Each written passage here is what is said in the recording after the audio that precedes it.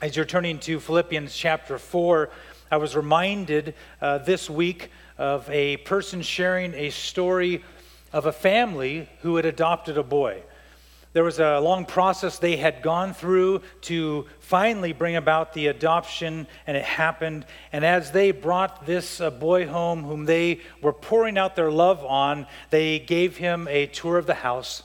And they said, "This is your room, and this bed is yours." It was a nice room and a nice bed. And they said, "These drawers are filled with your clothing." And then they opened up a closet and some other boxes, and they were just filled with all kinds of toys. They took him through the house and showed him other things. They went to the kitchen and was showing this kitchen and said, "Here's the refrigerator. There's food in here. Have as much as you want." They showed him the cupboards and said, "Any of these snacks, any of these things, take freely because they're yours." And as he went about his first week there, the parents thought it was just strange, some of the behavior. They noticed that he would not sleep in the bed, but he would sleep on the floor. They noticed that all the changes of clothes were not being used. They saw that he did not play with all the vast amounts of toys and things they had given him. In the kitchen, he never opened the refrigerator. He never went to the cupboard and took any of the food, but just ate at the mealtime. And they talked to him after him being there a week, and he began to explain to them why this was so hard for him to experience the love and the grace of this family upon him, because he said in the orphanage, many of us shared beds. In the orphanage, we only had a couple of toys for everyone to play with. In the orphanage, we only had a couple changes of clothes. In the orphanage, we only ate when there was meals. There was no snacks or any of these extras. And what this boy was struggling with was how much love and how much grace was being poured out upon him. And as I reflected on that, reflected on this letter of Philippians, from the beginning to the end, Paul writes of the grace of God for his people. And it is a treasure for all who are in Christ to be reminded daily of God's grace. To even as one of our elders, Tim, who just read to you Ephesians chapter 2, at the beginning of that text, doesn't sound very exciting. To be reminded of our past and to know of our present in Christ and be reminded of the cross and the empty tomb is the grace of God that he's poured out upon his people. This morning, as we look at chapter 4, verses 21 through 23, the scriptural truth this morning is this: the grace of God transforms hearts, turning enemies of God into holy people set apart for the glory of God. Look with me at Philippians chapter 4, verses 21 through 23. Paul writes, "Greet every saint in Christ Jesus. The brothers who are with me greet you. All the saints greet you, especially those of Caesar's household. The grace of the Lord Jesus Christ be with your spirit." Again, we've been blessed to be able to read the words of the Lord God Almighty, to be able to have it printed before us or on our technology that we can open it and read it at any time. Father, we pray and ask for a blessing on the reading and the preaching of the word. Holy Spirit, make the words come alive to our hearts that we would live accordingly. In Jesus' name, amen. I want us to look at 4 key words here in these last few sentences of this letter that Paul writes to the church in Philippi. And the first one is the word saints. The first point is saints in Christ Jesus. He says, "Greet every saint in Christ Jesus. The brothers who are with me greet you." Now, he opened his letter. If you go back to chapter 1, he says in verse 2, "Grace and peace from God our Father and the Lord Jesus Christ." Actually, I just missed the spot in verse 2. "Paul and Timothy, servants of Christ Jesus, to all the saints in Christ Jesus who are at Philippi with the overseers and the deacons." What do you think of when you hear the word saint? What do you think of when you hear someone being called a saint? Is it stained glass? Is it statues of people? Is it the super Christians that you think you could never be like?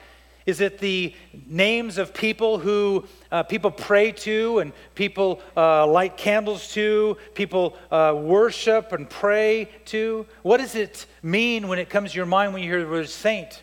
Now, at the beginning of the letter, we looked at this and saw that over 60 times in the New Testament, a Christian is called a saint. A believer is called a saint. And Paul is the one who uses that reference the most throughout the New Testament. And the word saint simply means to be holy and set apart from sin.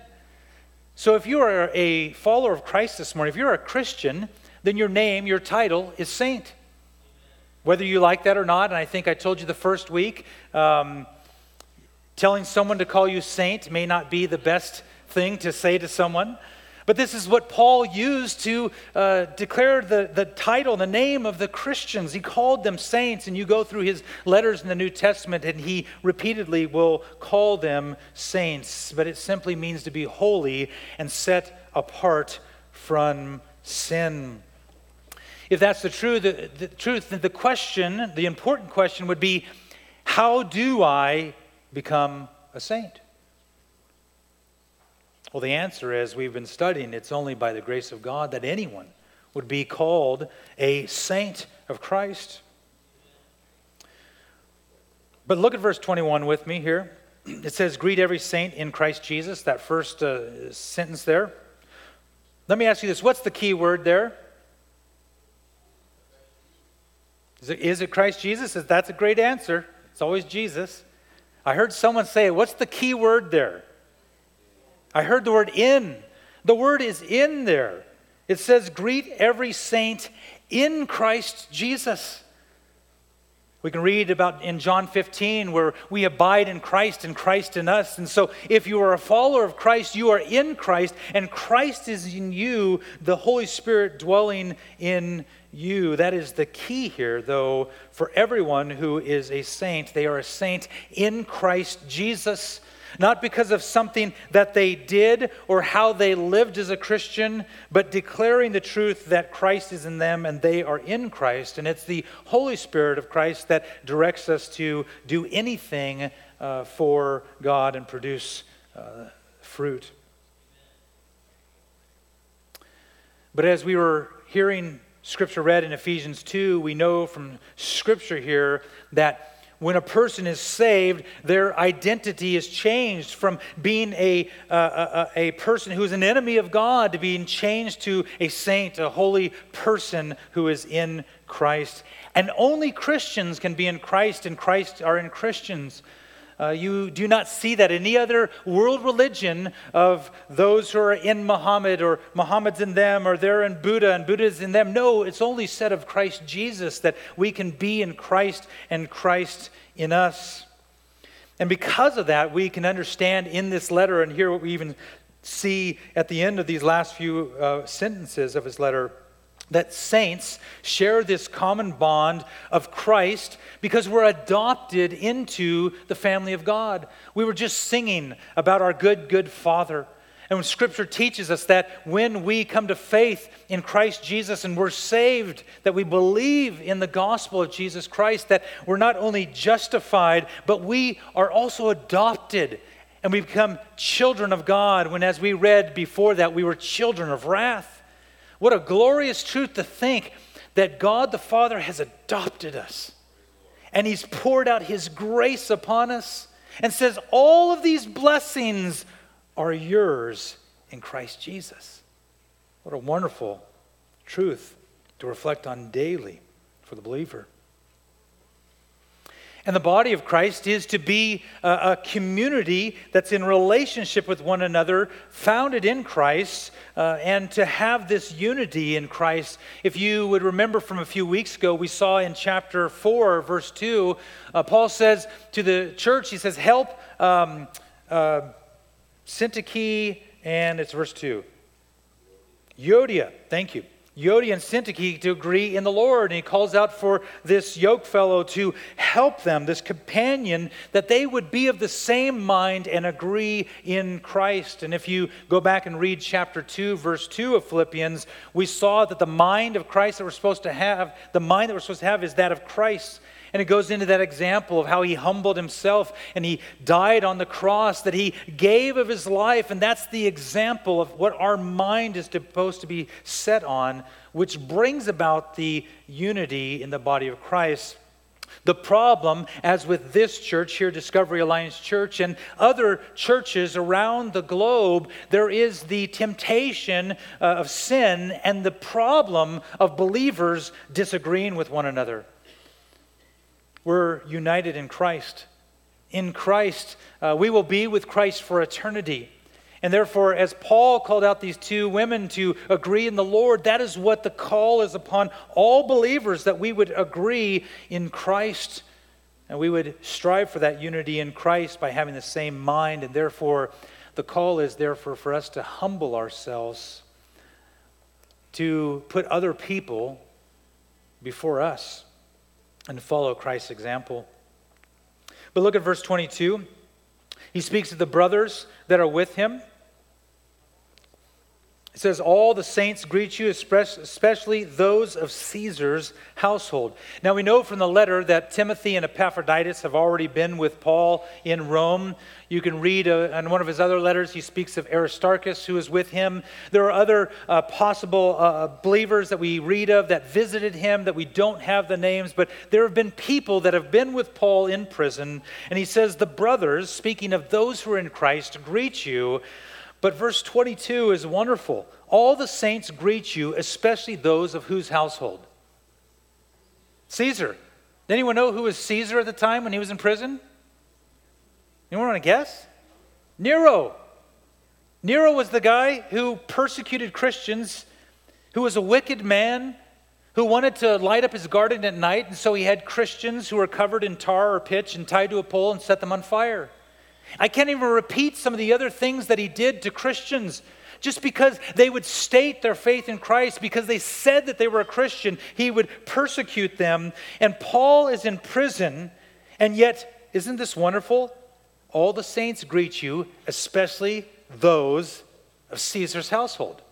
Now, what does this mean? Would this be actually family members of him? Well, we don't know of that specifically, but you think about a household of Caesar, everything from the soldiers to the slaves, the cooks, those who would taste the food to make sure that it's not poisoned, those who would take care of whatever types of duties, these would be included in Caesar's household. And if you go back to Philippians chapter 1, verses 12 through 13, the Apostle Paul speaks of his opportunity to be in prison and says, I want you to know, brothers, that what has happened to me has really served to advance the gospel so that it has become known throughout the whole imperial guard and to all the rest that my imprisonment is for Christ. Church, that is the providence of God. Last Sunday night, we spent time looking at what is the providence of God and how he cares for creation and how he directs all things for his glory. If you read the book of Acts and you see that all that Paul went through on his missionary journeys, all the beatings that he took, all the imprisonments, all the persecutions, and he ends up there in Rome. And Nero is the Caesar in charge, a place where everyone are supposed to worship Caesar as God. And then you have him point out in chapter 1 that what has happened to him is by the providence of God, for the glory of God, because the whole imperial guard, hundreds of these soldiers would know that he's in prison for Christ. And then for him to say at the end of the letter, all the saints greet you, especially those in Caesar's household, would bring great encouragement to the church of Philippi, teaching them that the power of the gospel is greater and stronger than the empire of Rome. That the people in Philippi who were being persecuted their faith, to hear that there's people in Caesar's household that are Christians, that would strengthen them to stand for Christ. As he says in chapter 1, to live a life worthy of the gospel of Jesus Christ. It should bring encouragement to all of you today, if you are in Christ, that in this world that hates Jesus and hates you, that there is persecution that you face in your schools, in your workplaces, maybe in your homes, in your neighborhoods. There is persecution that will happen. And as you do and stand for the name of Jesus, you are empowered by the Holy Spirit and reminded that Christians have lost their lives for the name of Jesus Christ, and there were people who were saved even in the household of Caesar. The power of the gospel. Paul writes in Romans chapter 1, verse 16, "For I am not ashamed of the gospel, for it is the power of God for salvation to everyone who believes, to the Jew first, and also to the Greek." Are you ashamed of the gospel, church? No. If we're ashamed of the gospel, we're ashamed of Jesus Christ. For it is the power of God for salvation to everyone who believes, to the Jew first and also to the Greek. And so the mission of the Apostle Paul and the saints in the many churches then is the same as now, which is to make disciples. So therefore, all of you who are in Christ, you are to go out and herald the gospel of Jesus Christ. You're commanded to do so, and it is your mission to live a life worthy of the gospel of Christ, that when you open your mouth, that people hear Christ. When they see your life, they see Christ, and they live in darkness and need to hear the hope of eternal life. So church, be strengthened by the truth that there were believers then that were persecuted for the faith. There are believers now who are persecuted for the faith, and the Holy Spirit of God can empower you to declare the powerful gospel of Christ. The second word I want us to look at in the second point is the grace of the Lord Jesus, emphasizing the word Lord. We'll look at the word grace as well. But he says in verse 23, "The grace of the Lord Jesus Christ be with your spirit." The word Lord there in the Greek is this word kurios, and it means supreme in authority. It means God, Lord, master, owner, possessor, and sovereign. The word Lord here acknowledges Jesus' divinity, his authority, his sovereignty over all things. And so Christians, we believe that Jesus Christ is not only fully man, but also that he's fully God. Jesus Christ is the Son of God, and he is God himself.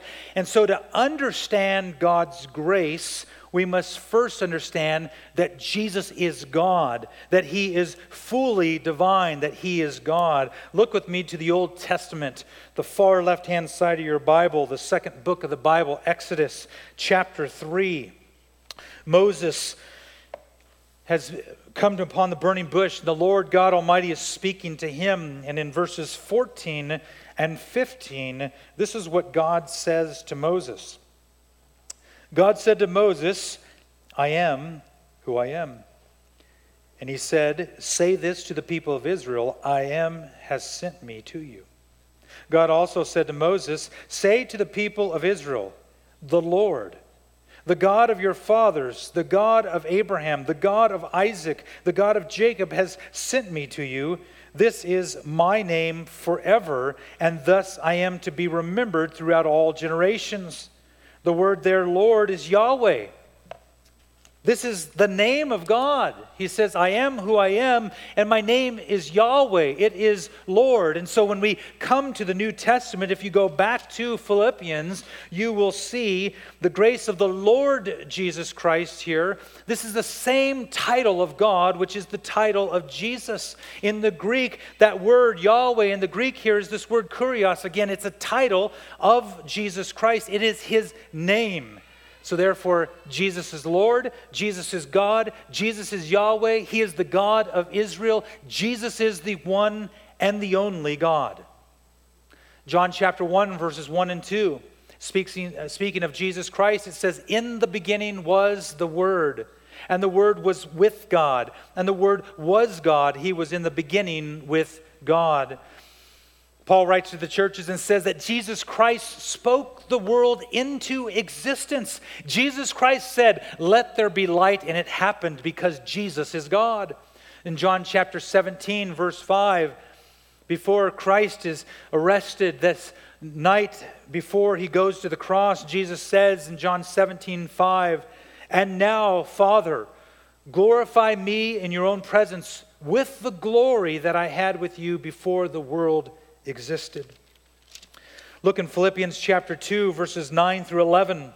Philippians chapter 2, verses 9 through 11. Paul writes, "Therefore God has highly exalted him," speaking of Jesus, "and bestowed on him the name that is above every name, so at the name of who? At the name of who? Jesus. Every knee should bow in heaven and earth and under the earth, and every tongue confess that Jesus Christ is Lord, to the glory of God the Father." As we've already looked in Philippians, and we look forward to that day, Christ is returning. He has promised to return. He will return. And as we read in the book of Revelation, you have the great white throne judgment in which Christ will judge. And you have this glorious return, and you have this declaration by everyone that every knee shall bow and every tongue will confess that Jesus Christ is Lord, to the glory of God the Father. And if you understand that Jesus Christ is Lord, that He's God, then you can have an understanding, and even a greater understanding, of grace, and specifically God's grace. Here in verse 23, he says, "The grace of our Lord Jesus Christ," the word grace there, meaning unmerited, undeserved favor. Have you received grace in your life? Has unmerited, undeserved favor been poured out upon your life? Because grace is this free favor of God. It is the free gift of a merciful and loving and holy God. God created mankind when He placed Adam and Eve in the garden to have a relationship with Him. And after the fall, all mankind have said no to that relationship with Christ. Because of the sin passed down by Adam to every single person, God cannot have any relationship with any person because He is holy and we are not.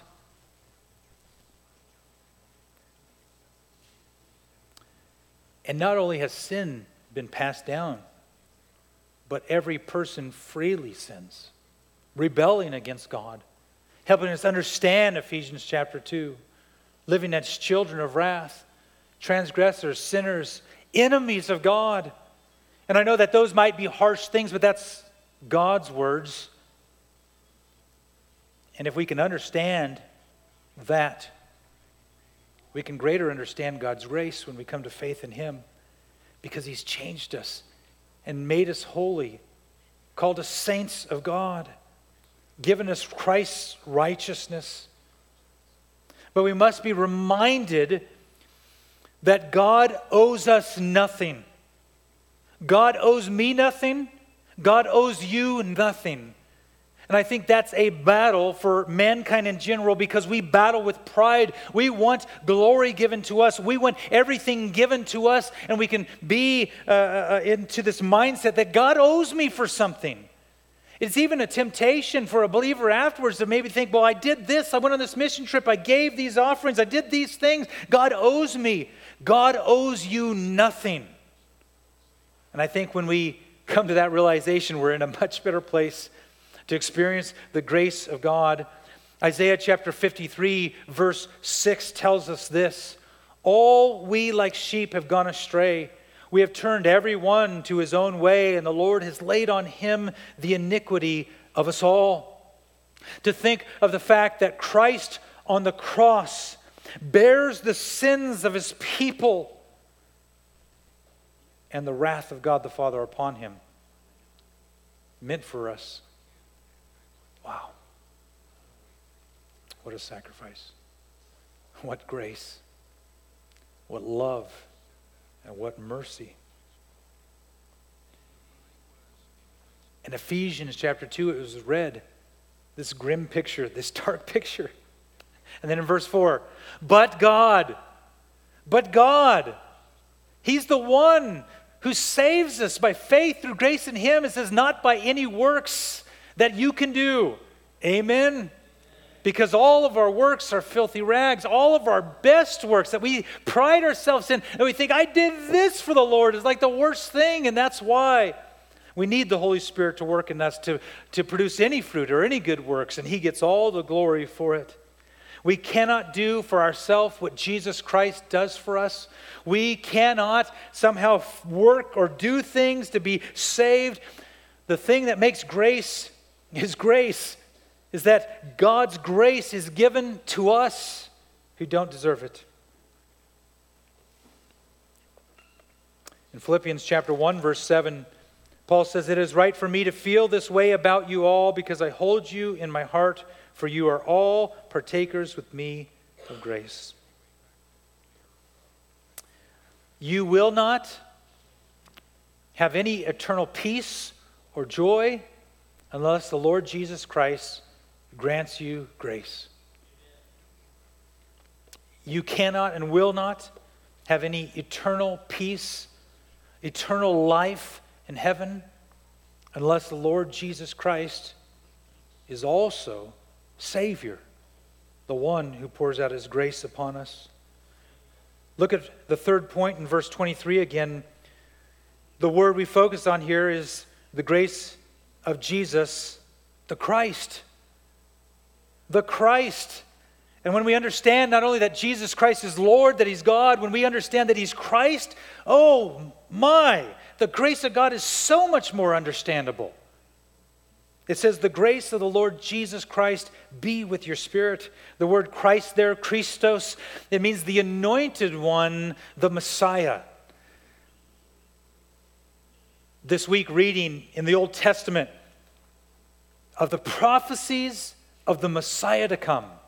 The prophecies of the Christ, the Savior, the Redeemer. And then to read in the New Testament that Jesus Christ fulfills all of these in every single Old Testament prophecy.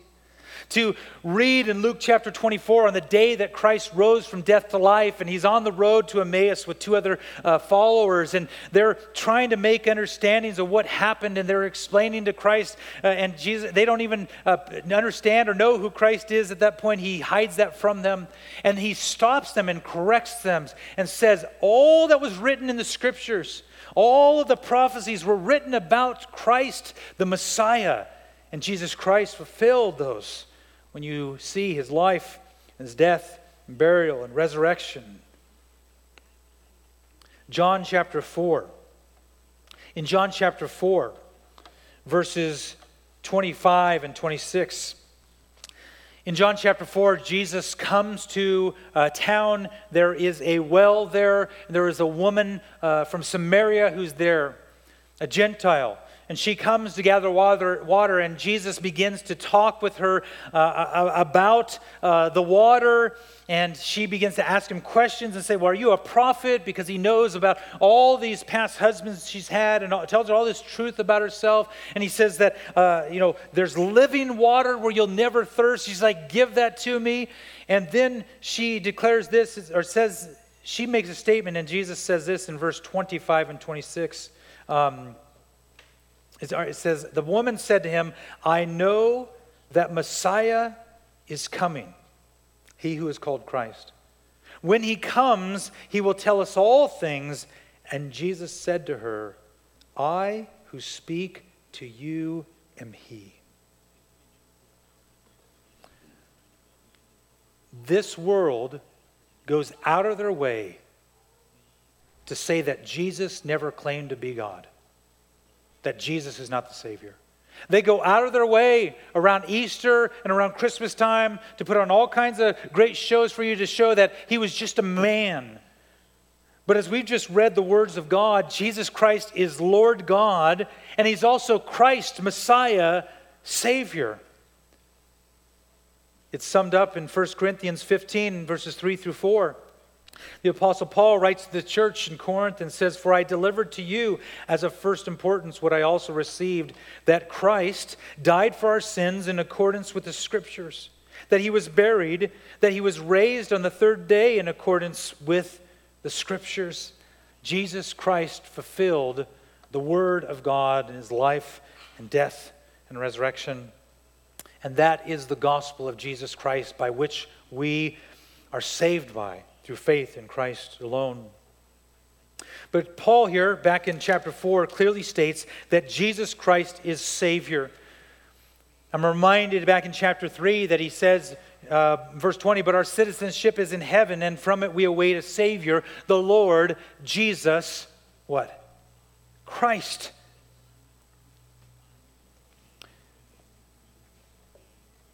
Thereby reminding us through Scripture that Jesus Christ's righteousness is the only righteousness that's acceptable by the Father. And when Jesus saves his people from their sins, he imputes to us his righteousness. And thereby when God the Father looks down on you and he sees you, he does not see any of your works or in your righteousness. He sees his Son's righteousness, and he says, that is my son, that is my daughter, because he's adopted you as his own. What a glorious thing to think about. That Christ's righteousness has been given to the believer, that God the Father would approve me as one of his children. Jesus Christ is God's grace upon our lives. In Philippians chapter 2, verses 5 through 8, Paul said this, have this mind among yourselves, which is yours in Christ Jesus, who though he was in the form of God, did not count equality with God a thing to be grasped, but emptied himself by taking the form of a servant, being born in the likeness of men, and being found in human form, he humbled himself by becoming obedient to the point of death, even death on a cross. Thank you, Jesus, for being obedient to God the Father and going to the cross to take my place.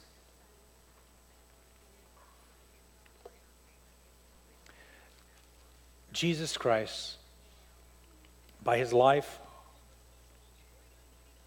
going to the cross, taking our sin while he nailed there, he not only suffered physically, he didn't go through just excruciating pain, but Scripture tells us he takes upon your sin. I mean, think for just a year of your sins. Jesus Christ taking that upon himself for you. To take upon all the sins of all of his people at the cross.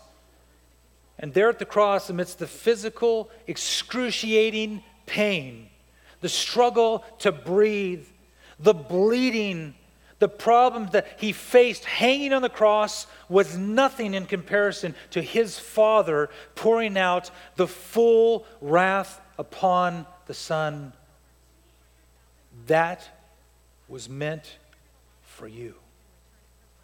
And Jesus bore that in your place, so that through faith in Christ alone, you receive the grace of God, that you're saved by the work of Christ, and that you're given the righteousness that helps you stand before the Lord God Almighty. And he says, you are my own.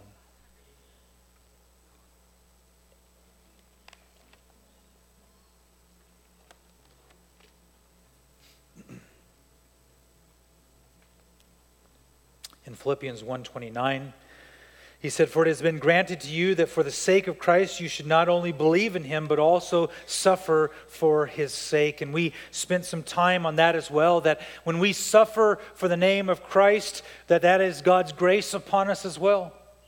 That he would find us worthy to stand for his name. In Philippians chapter 1, verse 6, we read, I am sure of this, that he who began a good work in you will bring it to completion at the day of Jesus Christ. And so when we read in Philippians 1:21 and we read in Philippians 1:6, we see it that is God's grace that he's granted, as it says in verse 129. And in verse 1:6, that he has began the good work in us that we cannot in any way claim anything that we saved ourselves. That He's the one who begins the work, that He's the one who finishes the work at glorification, and He's the one who gets all the work because He is the Lord of salvation. I don't know if you've ever had the opportunity to stand at the foot of a waterfall and to have the water just pour over you, or put your hands under it and try to catch some water there. But as you try to do that, it's hopeless. You can't catch all the water. And the water's just beating down on your hands. It's just spraying over you. It's soaking you. And just leaving you empty-handed. And as I think about this waterfall, I was thinking about one a number of years ago. We went to over near Bozeman area there, and there was this waterfall, and just getting up close to it, and the sound of it, and the power of the water, it was just continuing to flow over that, and to put your hands there, you just get sprayed by that. And I thought about these waterfalls are like this picture of God's grace, which is unlimited, which He pours over and over His people. It's a picture of His grace that is poured over your life as a follower of Christ, that He's given you all the blessings that come from God, both here, even now, while you walk this world in a dark place and you still battle with the enemy, you still struggle with sin, to know that God has blessed you, to know that God has set before you an eternal inheritance which will never fade away, to know that He has promised to return, to come for you, and to know that today you're empowered by the Holy Spirit to walk in holiness. Oh, church, how blessed we are. And all the glory should go to God, because salvation is the work of Christ. And I'm thankful for these reminders, because if you are like me, there are days, moments, hours, days, or weeks, or years when we in our human minds forget. And it's woe is me. All this trouble in my life. All these struggles here, which are real struggles. And I feel horrible and all these things. And we need to be reminded that, oh, God's grace. Oh, Lord, thank you for your love for me. Oh, my heart is just filled with gratitude for all the blessings and the promises found in Christ. Paul said in Philippians 1, verse 21, "For to me to live is Christ, and to die is gain." The grace of God, the hope of God, the joy of God, and the peace of God by being in Christ. As I went back through this letter and I read through the scriptures and was looking at all the different truths that we studied together, and the theme of joy and the theme of grace, and as we looked at all of these texts together, being reminded of God's grace in here, was thinking of parents who would bring a child a huge set of art supplies. You've got paints and crayons and all types of paints, and you've got tools to use those things with, and some modeling clay and all these types of things, and canvases and paint, all these types of artwork and art supplies that would be brought. And the child goes to work and just begins to use them with joy, but the child only uses a tiny portion of a little bit, and uses a little bit here, and really doesn't use all the art supplies because there's a fear of it's going to run out. And then the parents come along and say, what's going on? And the child says, I love these supplies, but I don't want these supplies to run out. And they say, we gave you this gift because we want you to use it and have joy. And we will always provide more whenever you're in need of that. And it reminded me of these last few verses. Maybe just close your eyes and hear the words of Paul to the church of Philippi, God's word, in which he says this, chapter 1, verse 6. And I am sure of this, that he who began a good work in you will bring it to completion at the day of Jesus Christ. Chapter 2, verse 7 and 8. But he emptied himself by taking the form of a servant, being born in the likeness of men, and being found in human form, he humbled himself by becoming obedient to the point of death, even death on a cross. Chapter 3, verse 20 through 21. But our citizenship is in heaven, and from it we await a Savior, the Lord Jesus Christ, who will transform our lowly body to be like his glorious body, by the power that enables him even to subject all things to himself. Chapter 4, verse 6 and 7. Do not be anxious about anything, but in everything by prayer and supplication with thanksgiving, let your requests be made known to God, and the peace of God, which surpasses all understanding, will guard your hearts and your minds in Christ Jesus. And chapter 4, verses 19 and 20. And my God will supply every need of yours according to his riches in glory in Christ Jesus. To our God and our Father be glory forever and ever. Amen. Heavenly Father, we thank you for this letter to the church of Philippi. We thank you that we can read, but our greater thankfulness is then the fact that you have granted us your Spirit. And Holy Spirit, you are the one who gives us understanding. Father, would you put upon our heart in the days and weeks to come, every single time we see a waterfall, that we would be reminded that your grace is abounding, your grace pours over us, it's never ending, it's everlasting. Would you remind us that you're constantly blessing your people by protecting us from the enemy, by filling us up by your Spirit, empowering us to produce the fruit of righteousness? Would you remind us of our past so that we would remember our present in Christ and be looking to the future of being with you for eternity? Father, may we live a life worthy of the gospel of Jesus Christ. And Father, I pray for any in this room today who have heard the clear gospel of Jesus Christ, that they would believe in you, that you would grant them faith to believe, that they would be saved today, and that they would simply call out to you to save them. Father, as we take a bread and cup together, we pray that the body of Christ would be reminded of these things, that we would be built up in our faith, that we would be united together in Christ, and that we would be filled with the joy of the Lord. In Jesus' name, amen.